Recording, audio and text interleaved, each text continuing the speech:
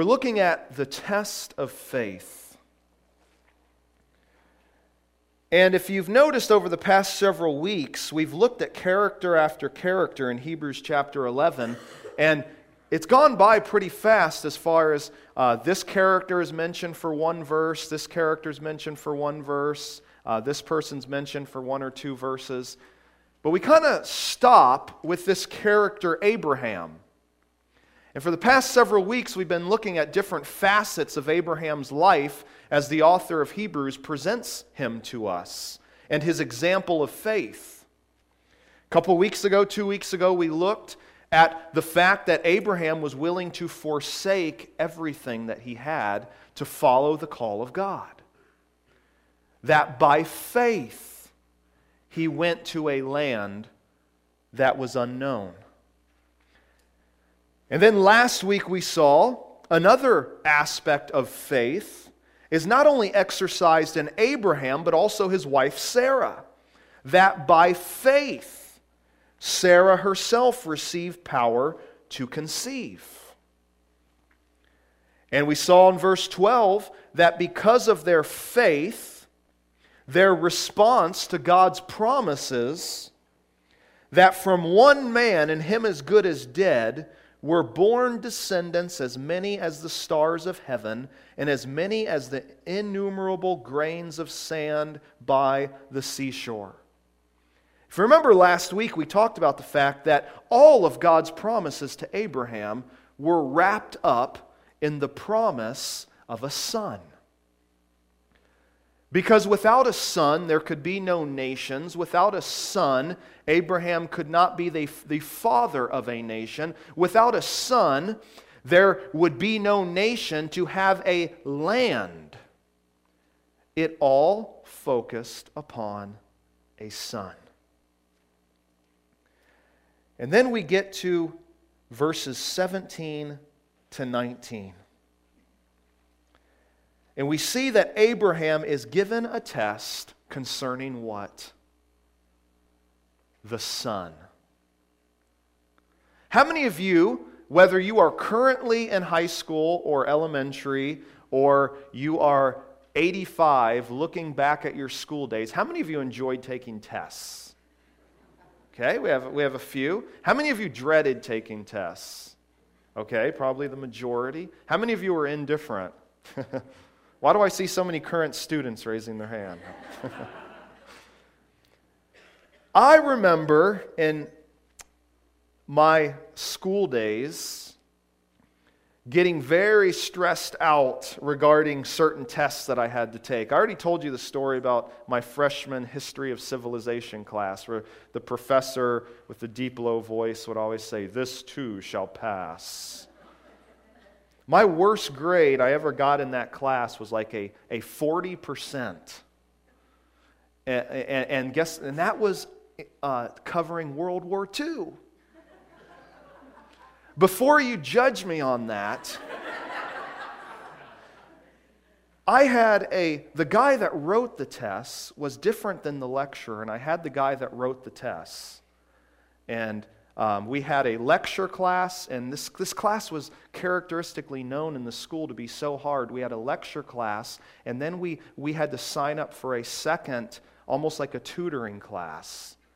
And I happened to have the guy that wrote the tests, and the guy was like a mad scientist. And it was not a matter of memorizing, okay, what general did this, A, B, C, and you just memorize facts. No, he said it's not enough to memorize facts. He said students memorize facts all the time, but the way that we write the tests, they fail. And he seemed to have enjoyment in that. No, you had to know the philosophy behind the answers in order to do well. So there's my story. And it wasn't, I don't know why I'm wasting time with that. But I stressed out over tests throughout my high school, college, seminary days. The reason that I generally was so stressed out, however, was because I desired to perform well. Usually, those that don't stress out over tests don't really care that much if they do well. Well, That wasn't the desire to perform well was a good thing. But when that reaches perfectionism, that of course is not a good thing. But when we think of human man-made tests, they differ greatly from God's tests. Because God also tests His children. They're much different than man-made tests. I just want to show you a few ways that God's tests are much different than man-made tests. One specific example of this is that God's tests are just as much about what we do not know as what we do know. In fact, the focus of God's tests are concern what we do not know. As humans and as institutions, schools, colleges, etc., they test based upon to gauge what you know. God gives tests to reveal to you what you do not know. Very different. A second difference is that God's tests are to be rejoiced in even before they are over. Usually celebration happens when a test is done. Midterms are over. Finals are over. I can enjoy Christmas break. I can enjoy my summer. But God's tests are to be rejoiced in before they are over. For instance, James 1:2-4 says, "Count it all joy, my brothers, when you meet trials of various kinds." Why? For you know that the testing of your faith produces steadfastness. And let steadfastness have its full effect, that you may be perfect and complete, lacking in nothing. A third difference is that God's tests reveal not simply what is in your mind, but what is in your heart. And we're going to be focusing on that this morning. A fourth difference is that unlike many human tests, God never grades on a curve. Did you ever have that smart student that would mess up the curve? In my college days, I took a class, astronomy, thinking that I'd get an easy elective. And the man was so smart, he didn't teach well. Rachel had him as well. And he used to take us into the planetarium, and we had a planetarium at the college, and he would take his laser pointer and say, "What's this constellation, and what's this one, and this one?" And then he'd turn the lights on. He'd have to remember and write them down. The test was so difficult. And he would always grade on a curve. And in fact, you could go up to him and argue your logic, even though you knew your answer was dead wrong, and he'd give you points. But God doesn't do that. But you know what God does grade on? He grades on the merits of Christ. You see, God's standards never change to pass His tests. But because Jesus perfectly passed that test for us, He is able to take us in all of our failings and to bring us to Himself through the merits of what Jesus has done. Amen? A final difference, just by way of opening this morning, is that unlike human tests, God's tests have a guaranteed outcome to those that are in Christ. God's tests are always meant to refine us to be more like Christ, and He will, at the end of the day, complete His objectives in our lives. We can be feeling like we are failing miserable in the tests that God has placed before us, but as we are clinging to Christ and we are saying, like what James says, that we are going to let that steadfastness have its working in our hearts, even though we are failing and not responding properly all the time. If we are continuing to follow Him, we can be guaranteed of the outcome of the tests. These are all very encouraging, and in our passage this morning, we are going to see that what is central to God's tests is this thing of faith. Today we are going to see that God's tests are both a revealer of our faith and they are an enabler to greater faith. So God is testing us not just to say, okay, let's see how much they have learned, but He is saying, I am going to test them so that they can learn. Their faith can be enabled in greater ways. This morning we're going to look at two aspects of God's tests of faith that directly impact our lives. Why? Because we have to realize that a faith that testifies, a faith that truly gives witness to those around us, is always a faith in action. It is not a dormant faith or a hidden faith, a secret faith. It is an active faith. This morning we are going to look at the test of faith in that God's tests are a test of our devotion, and they are a test of our dependency. Let's pray. Father, as we look at the tests that You bring into our lives, Father, You're not calling us like You called Abraham to go up on a mountain and to physically sacrifice one of our children. But Lord, every day of our lives You're calling us to look to You. You're calling us to offer what is most special, what we hold dearest, to offer that to You. God, to go beyond our own thinking and our own understanding, to heed Your call in our life. Father, I pray that we, as we look at the Christmas season and we see, Father, that You just don't give out the tests and call us to things that You Yourself have not perfectly fulfilled on our behalf. And Lord, we thank You for that. And I pray, Lord, that You would grip our hearts with the reality of the gospel this morning.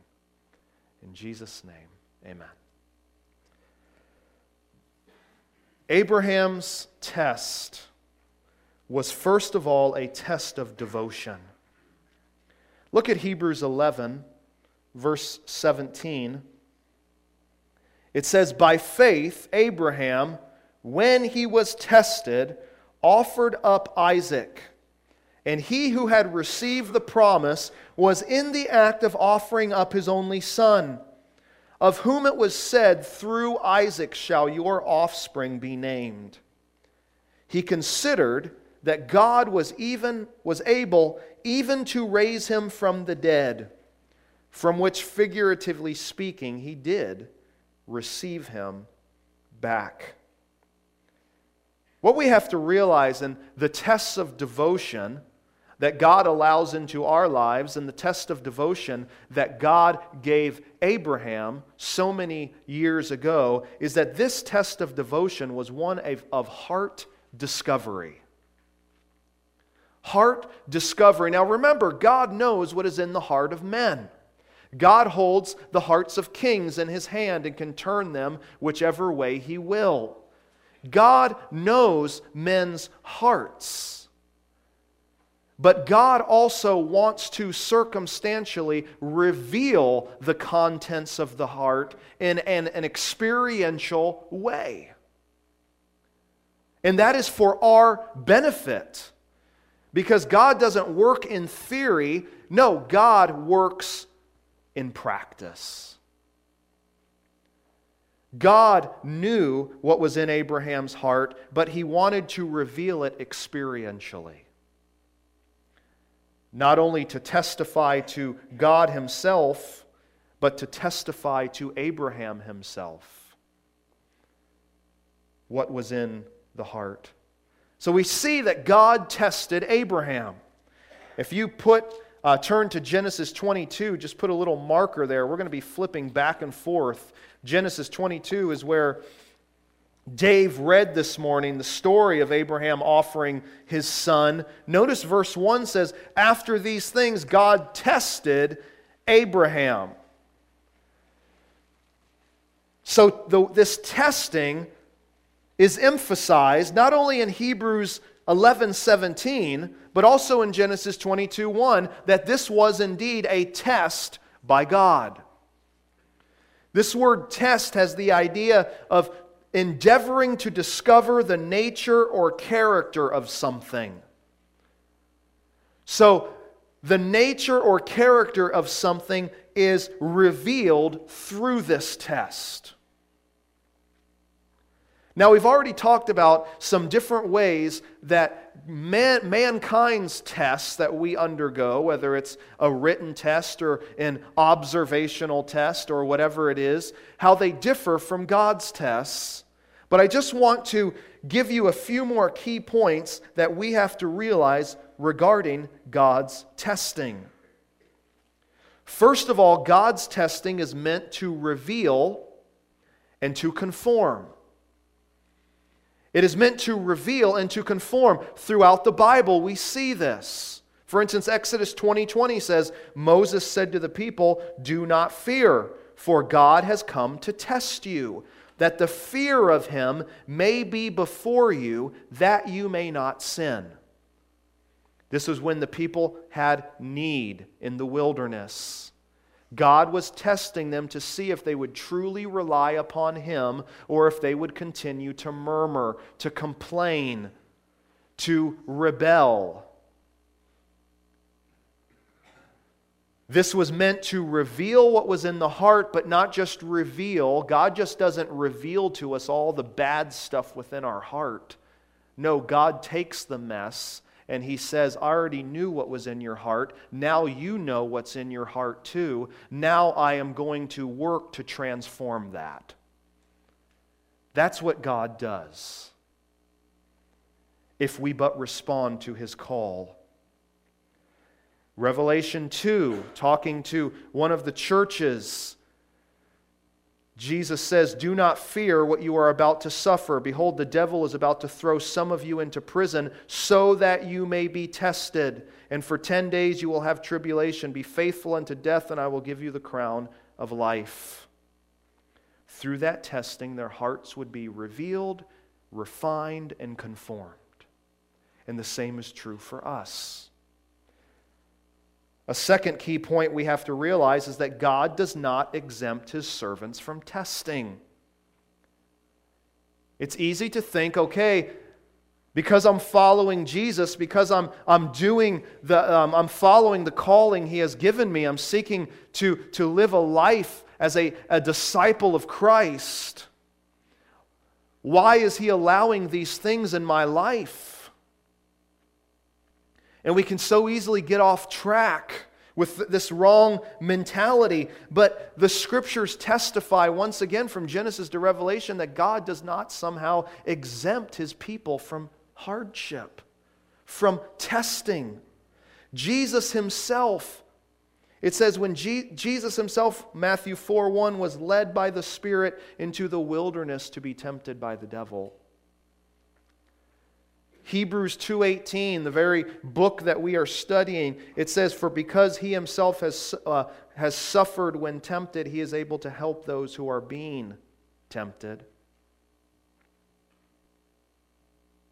If Jesus Himself was not exempt from testing and trial, how can we think we should be? Number 3, as we've already seen this morning in James chapter 1, God's people can rejoice in their testing. Not rejoice in the tests per se, but rejoice in their testing. There's a world of difference there. Knowing what God is ultimately seeking to accomplish, to make us more like Christ, to make us complete, perfect, lacking nothing. We can rejoice in that even before it comes. And then a final note to realize regarding God's testing is that God will never abandon, nor will He ever entice us to sin.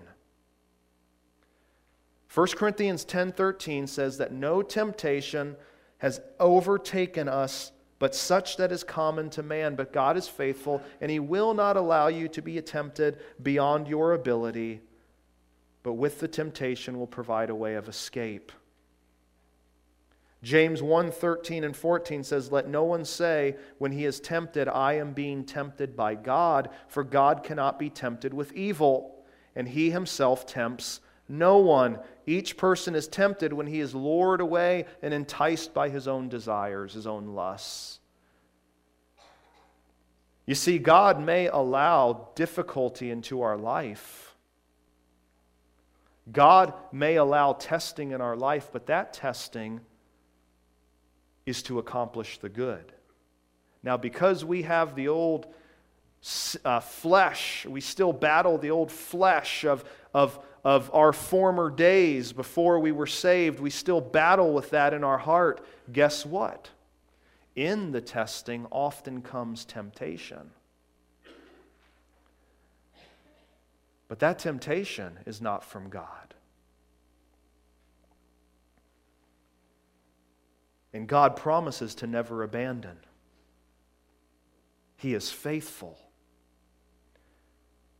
He will not allow us to somehow be left alone, to sink. So we have to realize that God tested Abraham, and God likewise allows us to go through testing.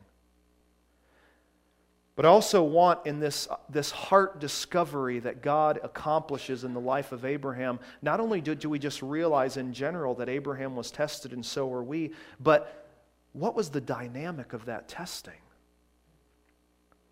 The dynamic was that God tested Abraham with what was most precious.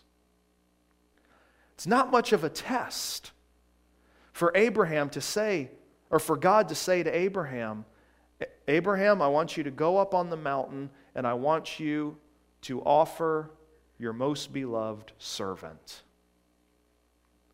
I want you to offer that best sheep that you have, that best lamb that you have. Want you to offer some of your cattle." No, when you look at Genesis 22, what does He say? Verse 2 says, "Take your son, your only son, whom you love, and go to the land of Moriah and offer him there as a burnt offering on one of the mountains of which I shall tell you." God tested Abraham with what was most precious. It's amazing to see, first of all, in verse 1, that God calls out to Abraham, and what is Abraham's response? "Here I am." Abraham was being a faithful, loyal servant to God. "Here I am, Lord. What do you desire?" We read that phrase, "Here I am," in many parts of the Old Testament. We read of Samuel saying, "Here I am," and he thinks Eli's calling. We read of Isaiah, who has a heavenly vision of God on the throne and the cherubim singing, "Holy, holy, holy is the Lord God Almighty." And God says, "Who will go for us?" What does Isaiah say? "Here I am." We have the picture of an obedient servant of God. But then you get to verse 2. And you see this loyalty and this obedience being questioned. I mean, maybe this is the first time you've ever read this story. Sometimes we can get so familiar with stories that we don't really think about what's going on here. But in verse 2, all of a sudden you're presented with this dilemma and you're thinking, what is going to happen? Do you see the description of verse 2? It is almost as if God is rubbing in to Abraham just how special Isaac is. He doesn't say, why don't you go take Isaac and I want you to offer him up. No, look at how he describes him. Take your son. After all these years of waiting, saying, I will give you offspring. I will give you a son. In fact, as we read when Sarah laughed, he says, at this time next year, I'm going to come and visit you. This was very specific. And now he says, take your son. And he doesn't stop there. He further emphasizes the uniqueness and special character of Isaac. Not only your son, your only son, Isaac. He didn't have two or three that, hey, I can depend on number two, number three to carry out God's promises. And he doesn't just stop there. He says, whom you love. Your beloved son. You see the emphasis here. It literally could read, take your son, your only son, who is Isaac. A three-part description here. Your son gets deeper. Your only son gets real specific. Yeah, I'm not talking about the servant. I'm talking about Isaac.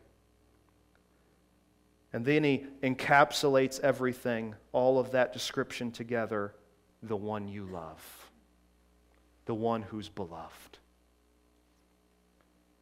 Notice verse 12.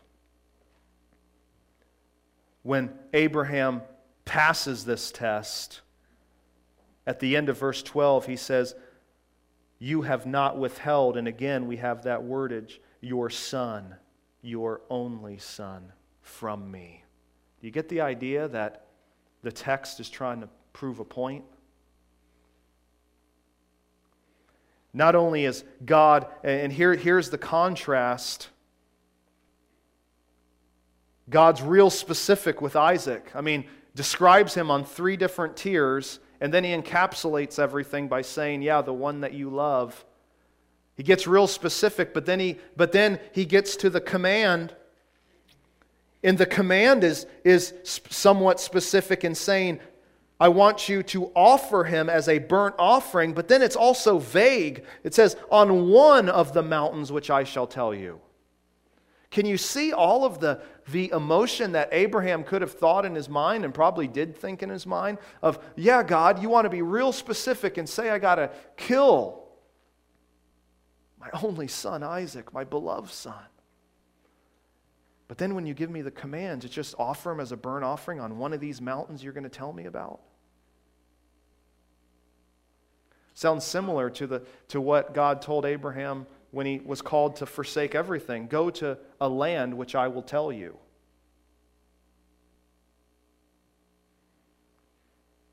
You see, Abraham was presented with a choice. A choice of obedience or disobedience. Of trust or of lack of trust. And we see in verse 3 Abraham's response. So Abraham rose early in the morning, saddled his donkey, and took two of his young men with him and his son Isaac. God was testing Abraham's heart. This was a test of devotion. What would Abraham hold greater? His trust in God or his trust and his enjoyment of his son? In other words, and this is a question that we need to ask all of ourselves, each of one of us. Would Abraham worship? Will we worship the gift or the gift giver? Which one are you worshiping this morning? Are you worshiping the gift or the gift giver?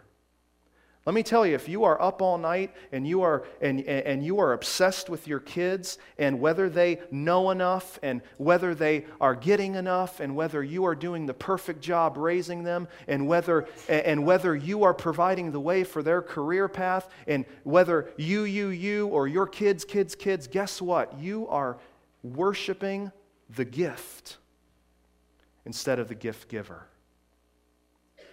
If you are obsessed with your work and how much money and all of these things, guess what? You are worshiping the abilities and gifts that God has given you above the gift giver.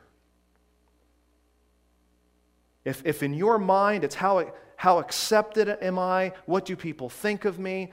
This, that, am I gonna ever get married? Is this ever gonna take place? Am I ever gonna have kids? You are worshiping either the gifts or potential gifts that God would give above the gift giver.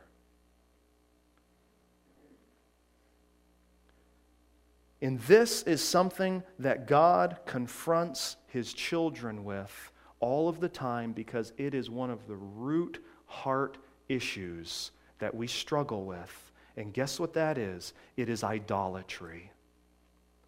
God's people have always struggled with idolatry. Eve struggled with it, that she was not content to be a representative of God, to bear God's image on this earth. She wanted to be a God, and she idolized that idea, and she ate of the fruit. And then Adam did. The children of Israel, instead of being God's special people and being a light to the nations, they wanted to conform themselves to the nations. And they fell into worshiping idols. And it's no less true today. We worship the gifts, we worship other things, and our heart, as the Reformer said, our heart is an idol-making factory.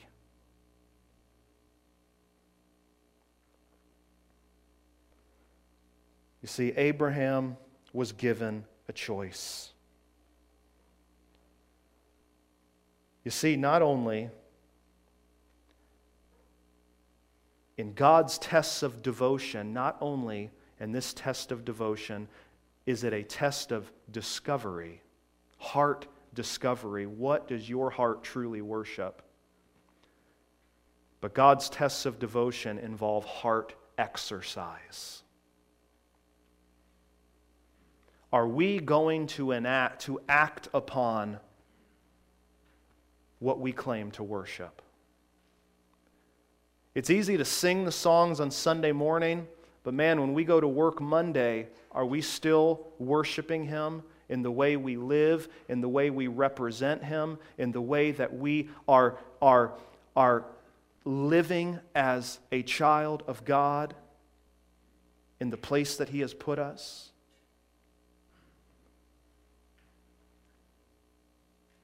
This was a call to heart exercise, to respond to the call. Verse 17 of Hebrews 11 says, by faith, Abraham, when he was tested, he offered Isaac, and he who had received the promises was in the act of offering up his only son. We see action here. You see, Abraham was to offer up Isaac, verses 4 to 14 show us. This is true in light of the fact that it was Abraham who had received God's special promises regarding this very son. Genesis 12:2. Promises. God says, I will make you a great nation. Genesis 13:15, Genesis 15:4-5, Genesis 17:5-6. These are all promises that God would make a mighty nation. He would give Abraham offspring. He repeats and repeats and repeats this promise. And once he finally has a son, He's called to exercise his faith.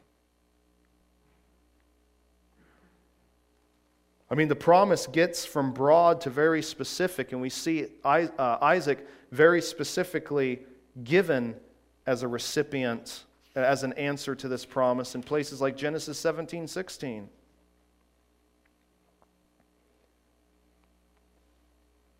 And 18:10 and 21:12. We don't have time to read all of these. And here's the interesting thing in the story of Abraham and Isaac, and a very interesting thing in the story of our Christian journey. For Abraham and Isaac, we read and we see that Sarah did indeed give birth to Isaac. You see, to a certain degree, Abraham's faith was now sight, at least partially. It's not that God fully accomplished the promises for Abraham. He had but one son. But now there was at least partial sight and evidence that if God did this, He must definitely promise and guarantee to do the remainder of that promise, that from my one son Isaac is going to come multitudes of people. His faith was now partially sight. Yet, at God's new command that we see here to offer up Isaac, his sight was now faith again. His sight went to being unseen. This is so similar in our Christian life. You see, we see the evidence of what God has done and is doing in our Christian life.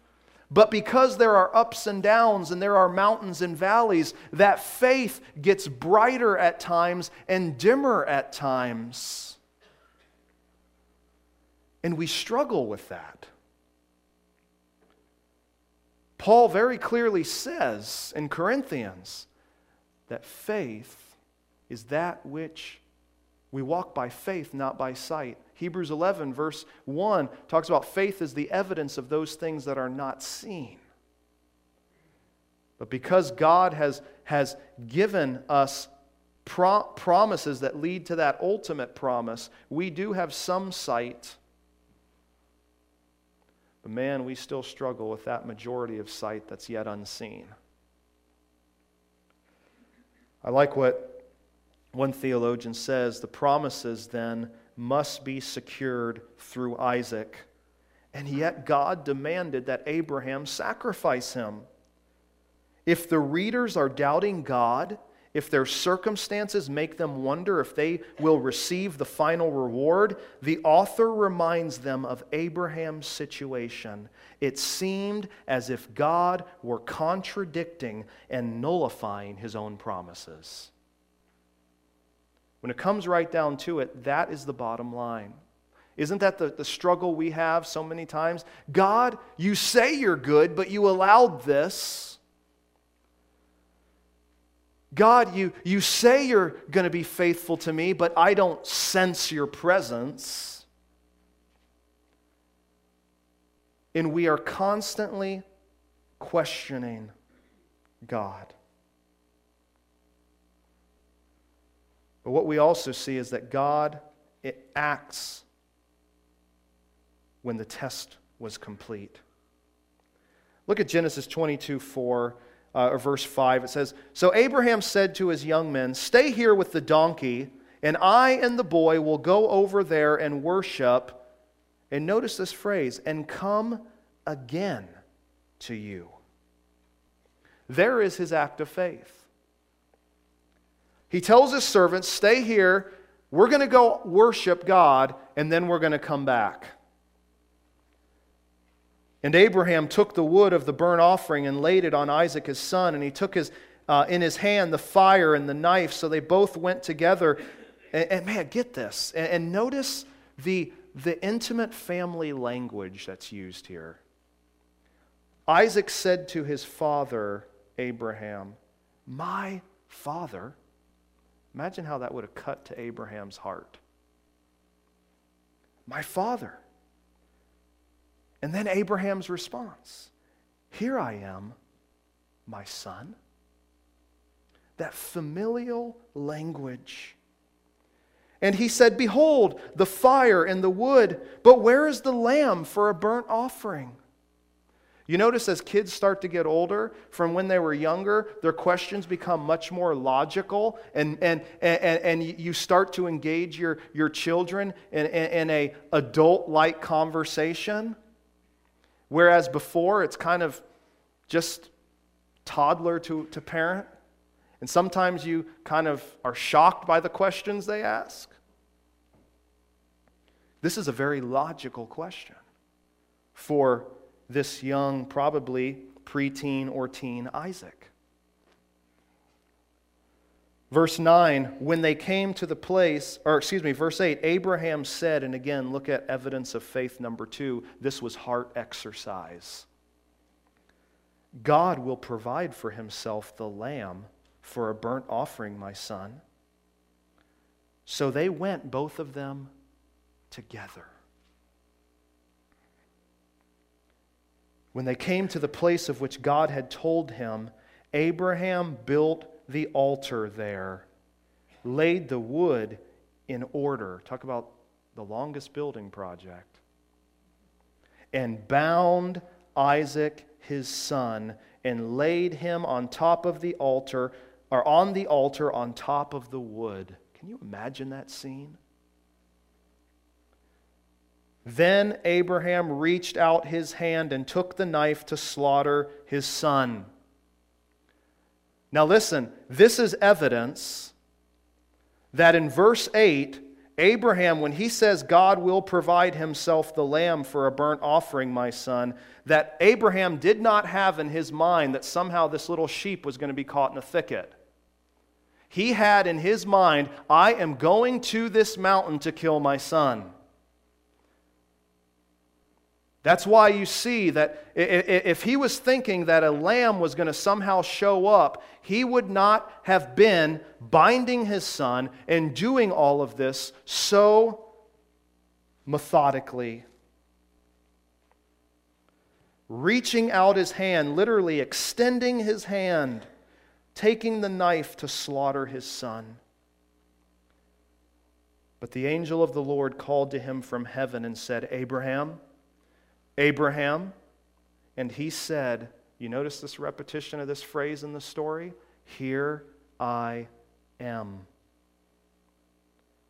And he said, do not lay your hand on the boy or do anything to him. For now I know that you fear God, seeing you have not withheld your son, your only son, from me. Folks, what are you withholding from God this morning? That desire, that person, that relationship, that possession, that idol. What are you withholding from Him? Because if you continue to withhold that, verses 13 and 14 and following will never become a reality in your life. Because Abraham lifted up his eyes and looked, and behold, there was a ram caught in a thicket by his horns. And Abraham went, took the ram, offered it as a burnt offering instead of his son. So Abraham called the name of that place, the Lord will provide. As it is to this day, on the mount of the Lord it shall be provided. Could it be that the reason that you feel you serve a distant God, the reason that you feel that God is not faithful, the reason that you live a lazy, apathetic Christian life is because you are not giving that which is most precious to you, enabling God to fully work in your life? Because the only way to experientially, not just with the head knowledge and with a pastor preaching it or a Sunday school teacher telling you it, God provides. You are not experientially realizing God provides. because you are too busy hoarding. God can't fill your arms unless they're extended and unless they are empty. And not only does He provide, but as the rest of that passage says, He reiterates the promises that He had given him so many times. You see, when did God act? When the test was completed. And we see back in Hebrews chapter 11 the commentary on this story. He was literally in the act of offering up his only son, of whom it was said, through Isaac shall your offspring be named. That very child he was willing to offer.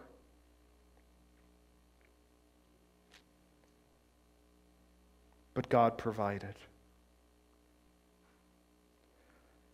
You see, this is a test of devotion. But very quickly and finally, number 2, this test of faith not only involved devotion, but it involved dependency. You see, you and I must realize that we are completely dependent on the test giver. What kind of faith did Abraham exercise? He exercised a faith of dependency, not on the circumstances, not on his own reasoning and logic, but on the character of God. You see, the text shows us that Abraham, even though the Bible, the purpose of Genesis is to record Abraham's obedience to God's command.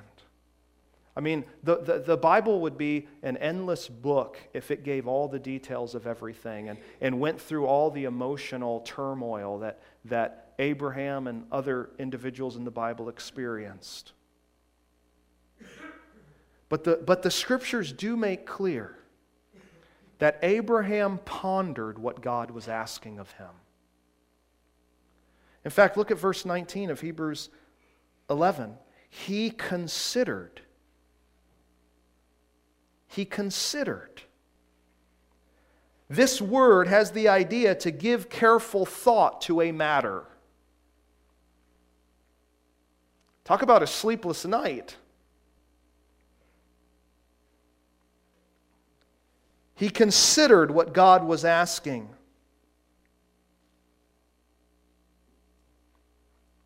And here's where the rubber meets the road. In considering what God was asking, he came to a conclusion concerning God, not Isaac. You see, the text here in verse 19 says he considered that God was able even to raise him from the dead. When we look at Genesis 22 and verse 5, we read the facts that Abraham says to his young men, "Stay here with the donkey. I and the boy will go over there and worship and come again to you." And again, Hebrews giving us the divine commentary on what's going on in light of the truth we now have in Christ. Abraham was exercising a faith in the fullness and sufficiency of God and His plan. That God would even raise His one and only Son, if need be. In considering and in exercising this faith, this devotion to God above even His only Son that was most precious to Him, He doesn't say, "Now let me ponder my son. Let me ponder if I should really obey God and give Him up and sacrifice Him. He's so special to me. I only have one. this, that. No, his faith was not placed in the Son. His faith was placed in God. Abraham knew that God would not violate his own character. And just as he was looking to a greater city that was to come, so he was looking to a greater reality, one that pointed to a resurrection from the dead.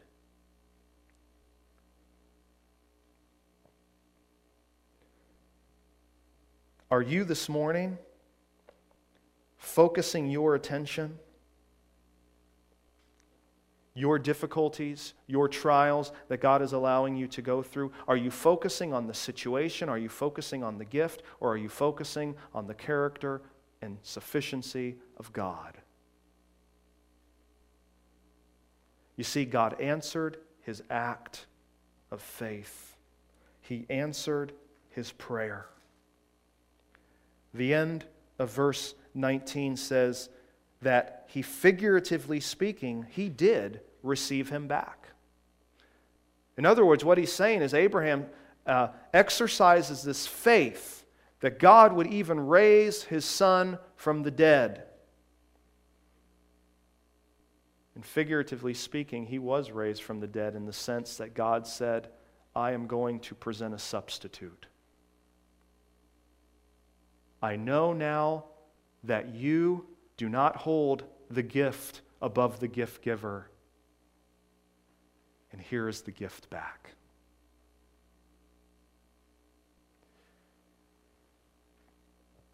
Could it be that God is asking you to give that gift, to dedicate that gift to him? And while maybe he would give that gift back, maybe he won't. The fact is that God gives so much more than what he ever asked for. He gives so much more than what he asks for. He asks for our burdens, those things that we so often worry about. And in our giving them to him, he gives us peace. He asks for our devotion.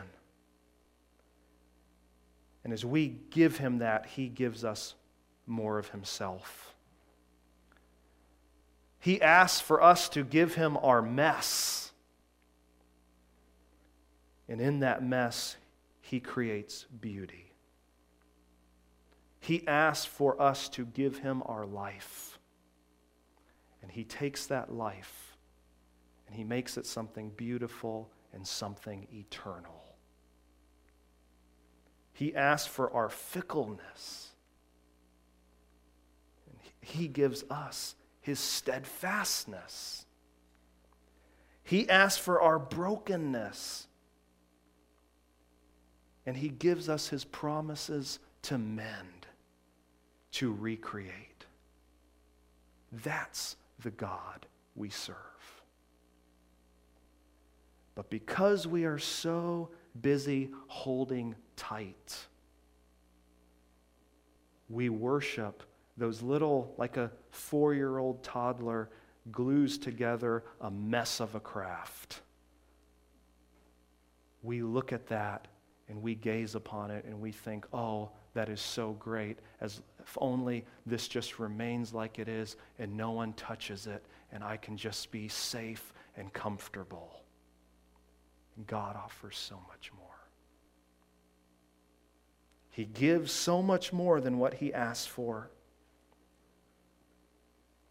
But we must ask him to complete his promises in us, not simply our wishes. Abraham could have very easily just wished this away and said, no, I'm not going to obey. I have this special son. But he was more concerned with following his Lord in the plan that his Lord had. And thirdly, we must be willing to act out of our faith.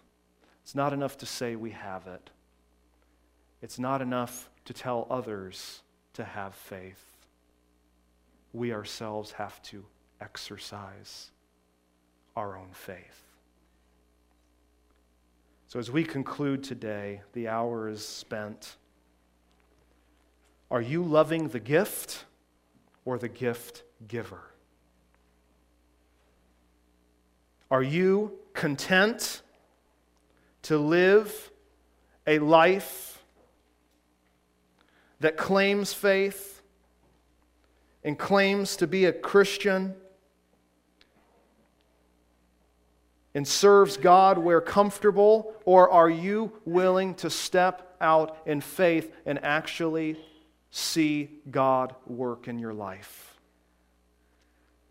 You see, a faith that testifies is a faith in action.